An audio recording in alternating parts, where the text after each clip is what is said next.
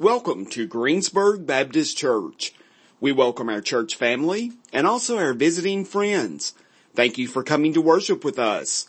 To find out more about Greensburg Baptist Church, our upcoming events, and other church activities, visit our website anytime at greensburgbaptist.com. This morning we're briefly going to try to maybe just get after that question just for a moment. Why would Christ trade his heavenly throne to come here and to be with us? And if you've been with us the last few weeks, we dealt last week specifically with pressure specifically to be great. And we saw how his greatness helps us define what greatness truly is. If the Lord wills and we return next week, we hope to look at another issue that we face, worry, anxiety, and how the coming of Christ changes that for us. But this morning I want us to deal with another thing that the coming of Christ transforms for us, and that is fear.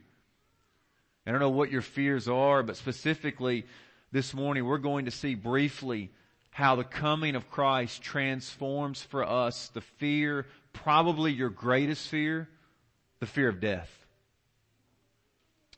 If you would, look with me this morning in Hebrews chapter 2.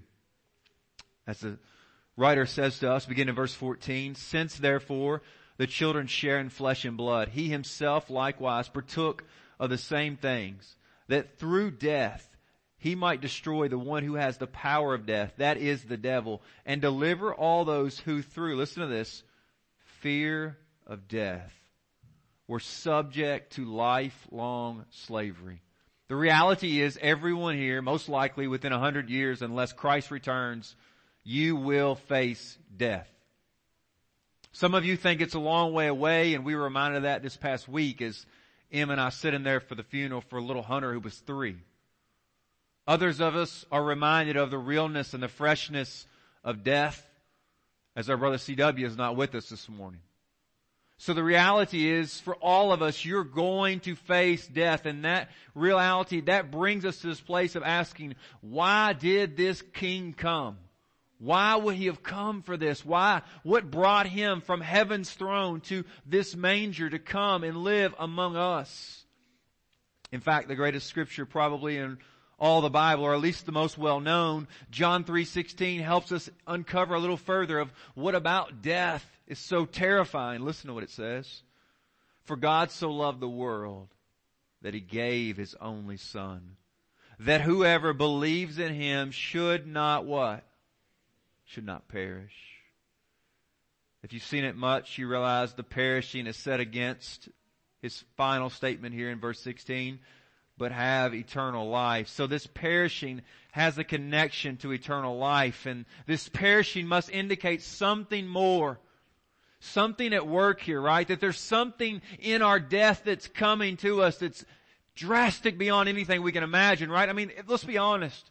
If this life was all there is, and you and I took our last breath and they placed our bodies in the grave and we just decompose and you just cease to exist, then let's be honest, we're making a big deal out of nothing. I mean, let's be honest even further. Let's push that to an even further place. If this life is all there is, then why did Jesus even come? Like, what's he even rescuing us from? Like, what's the purpose of his coming, his living, his dying? I mean, this text tells us, John 3:16, God loves you so much and your perishing must be epic for him to send his own Son. Your perishing must be, as the text tells us, that it's a place of eternal torment. Where there is, the Revelation tells us there is no rest day or night. It is a place of eternal weeping and gnashing or the grinding of teeth. This perishing is forever.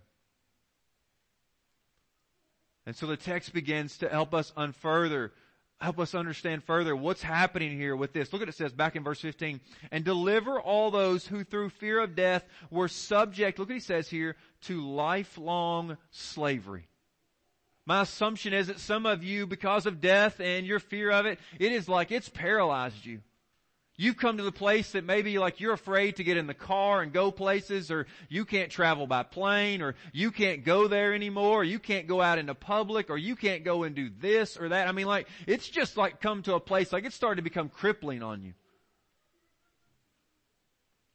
For others of you, the slavery, again, look what he says, fear of death, we're subject to lifelong slavery. Your slavery may be just simply, it's a denial. Like you encounter death, like maybe as a young person and that of a grandparent or someone else that you know and care about, and you promise that for the rest of your life, you know what? You were going to push death as far away as you could. So you've like made it like your mission that you don't enter into like funeral homes unless you have to. You don't talk about death. You pretend it's not real. I mean, if things happen, you kind of try to dismiss it. Whatever you can do. I mean, there's some type, again, no matter what position you are in, we, the text says, are all, look at that, all of us are in the fear of death, and it is subject to lifelong slavery. But here's the good news. The good news that in the midst of our fear, specifically the greatest fear, the fear of death and what's coming, Jesus came into that. Listen to what the writer of Hebrews says about His coming into the midst of our place of fear. Since therefore the children share in flesh and blood. So this flesh and blood, look what it says here. He Himself likewise partook of the same things. Further, look at me, verse 17. Therefore, He had to be made. We don't have time to go into that, but notice He's not created. He's made. Why? Because He has always existed. He is the self-existing one. He is eternally God, right? He is born right there in a manger, or from the virgin's womb, but He is indeed not created like us. He has forever been God. Therefore, He had to be made like His brothers in every respect. And then the text begins to help us understand, why did this King come? Look at your first clue. So that. This King came. He was made like us. He had to become flesh. Why? So that He might become a merciful and faithful what? High priest. The high priest would go into the temple of God and they would offer a sacrifice, typically, right? On the day of Yom Kippur, this Day of Atonement, they would offer this unblemished lamb. But guess what? This King comes, this high priest comes into God's presence, and He is the lamb. The writer of Hebrews wants us to know that He came to give His life. Look further, the text is not finished. Not only did He come, right, to be this merciful and faithful high priest, look what it says here, two. What's this faithful high priest doing? He is making propitiation. That word means that He is satisfying God's wrath or anger or judgment of sin. He had to make propitiation for the sins of the people. Right? He came, He became flesh. He became your sin bearer. He would come into God's presence as if He lived your life. That's why He had to become human, so that He could stand in your place before God as if He lived your life. And now as a human, you could stand in the presence of God as if you lived His life. This great act of faithfulness, this great act of grace reminds us in this glimpse here of Hebrews 2:14-17 to say, listen, I know we love and get excited about Christ coming, but the writer of Hebrews says, listen, beloved, don't stop there. Don't stop there. Look not only to the crib, but look further to the cross. Why? Because Jesus to Calvary did go. His love for sinners to show what He did there brought hope from despair of the lifelong slavery of death. Watch what the transformation brings. Back in verse 14. Since therefore the children share in flesh and blood, He Himself likewise partook of the same things. Why? The writer of Hebrews is telling you further. Why did Jesus come? Right, you heard it sound just a few moments ago. Why did He come from heaven to earth? The writer of Hebrews is helping us explain why Jesus had to come. Look what he says. Look what he says here. That through death he might, specifically two things. He might destroy the one who has the power of death, that is the devil. And secondly, look what else he does. And deliver all those who through fear of death were subject to lifelong slavery. So two specific reasons he says here. One is that he comes and in his death, he now destroys the one, right? And so you're asking the question, well, who is the one? Who is the one? It's the devil, right? He's come to destroy. The King James, the ESV, they use the word destroy. The New American Standard says it came to render him powerless. This doesn't mean that Satan's been annihilated, right? He still roams around like a roaring lion. But look what it says he does. That through death, he might destroy the one who has, look what it says here about it. This is an interesting statement we're not exactly sure about. The power of death. Now Romans 6:23 says, for the wages of sin is what? Death. Satan knows that you and I, because of our sin, will be rightly judged before God. We are rightly condemned before God. We are all here guilty. All of us. For all have sinned and fallen short of the glory of God. Romans 3:23. You with me? Satan knows that. Therefore, he is striving continually and persistently to keep you blinded from the message of the cross. He is luring you away, maybe even this moment, from listening or hearing with some type of temptation or some type of thought about what's coming or what's going on in your life or what's coming next.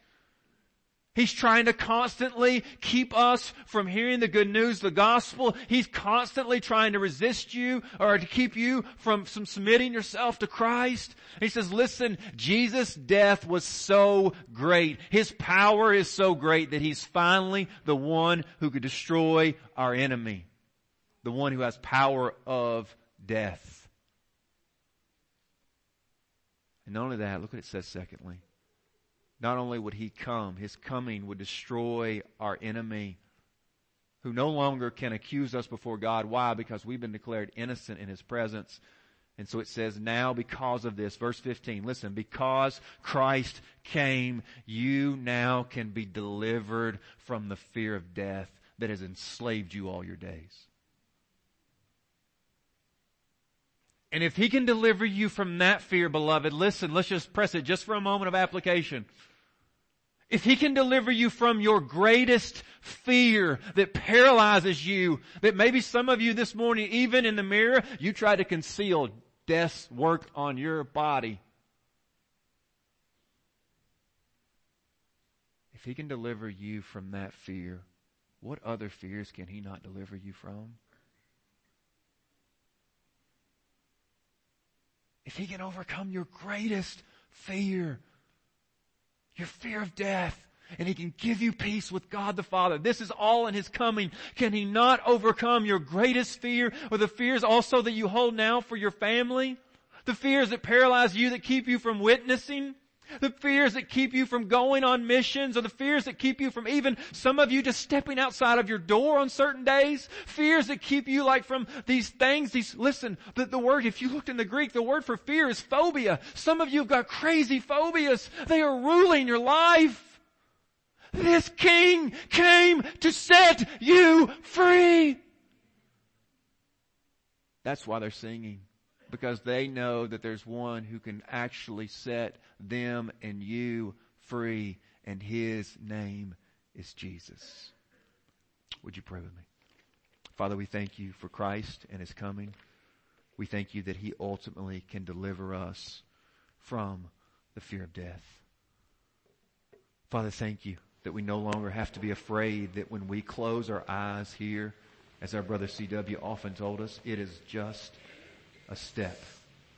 Thank You for Christ, who took that step on our behalf so that we do not step into the darkness alone, but instead our step into death is a step on Christ, the solid rock, the eternal rock. Our hope is only in Him. Father, today, for all the fears and phobias that are in this room, and I am sure they are multiplied and many, Father, they have ruled over Your people for far too long. Father, today I pray for people to come and bow before Your great kingship and allow Your rule and Your reign to be present in their life today. I pray it for the glory of Jesus Christ and his birth, death, resurrection, and soon coming kingdom. In Jesus' name I pray, amen. This is Todd Young with Greensburg Baptist Church. Thank you for joining us today. If you've accepted Christ during today's podcast, we would love to hear from you and connect you with a home church in your area. Or if you have questions regarding a relationship with Christ, Brother Blake and I would love to speak with you. Please contact us at the church office at 270-932-4495 or connect with us through our website at greensburgbaptist.com. In addition, you may visit our website anytime to access the sermon videos and podcast of any recent sermon. You may also subscribe to our podcast in the iTunes store. Have a great day today.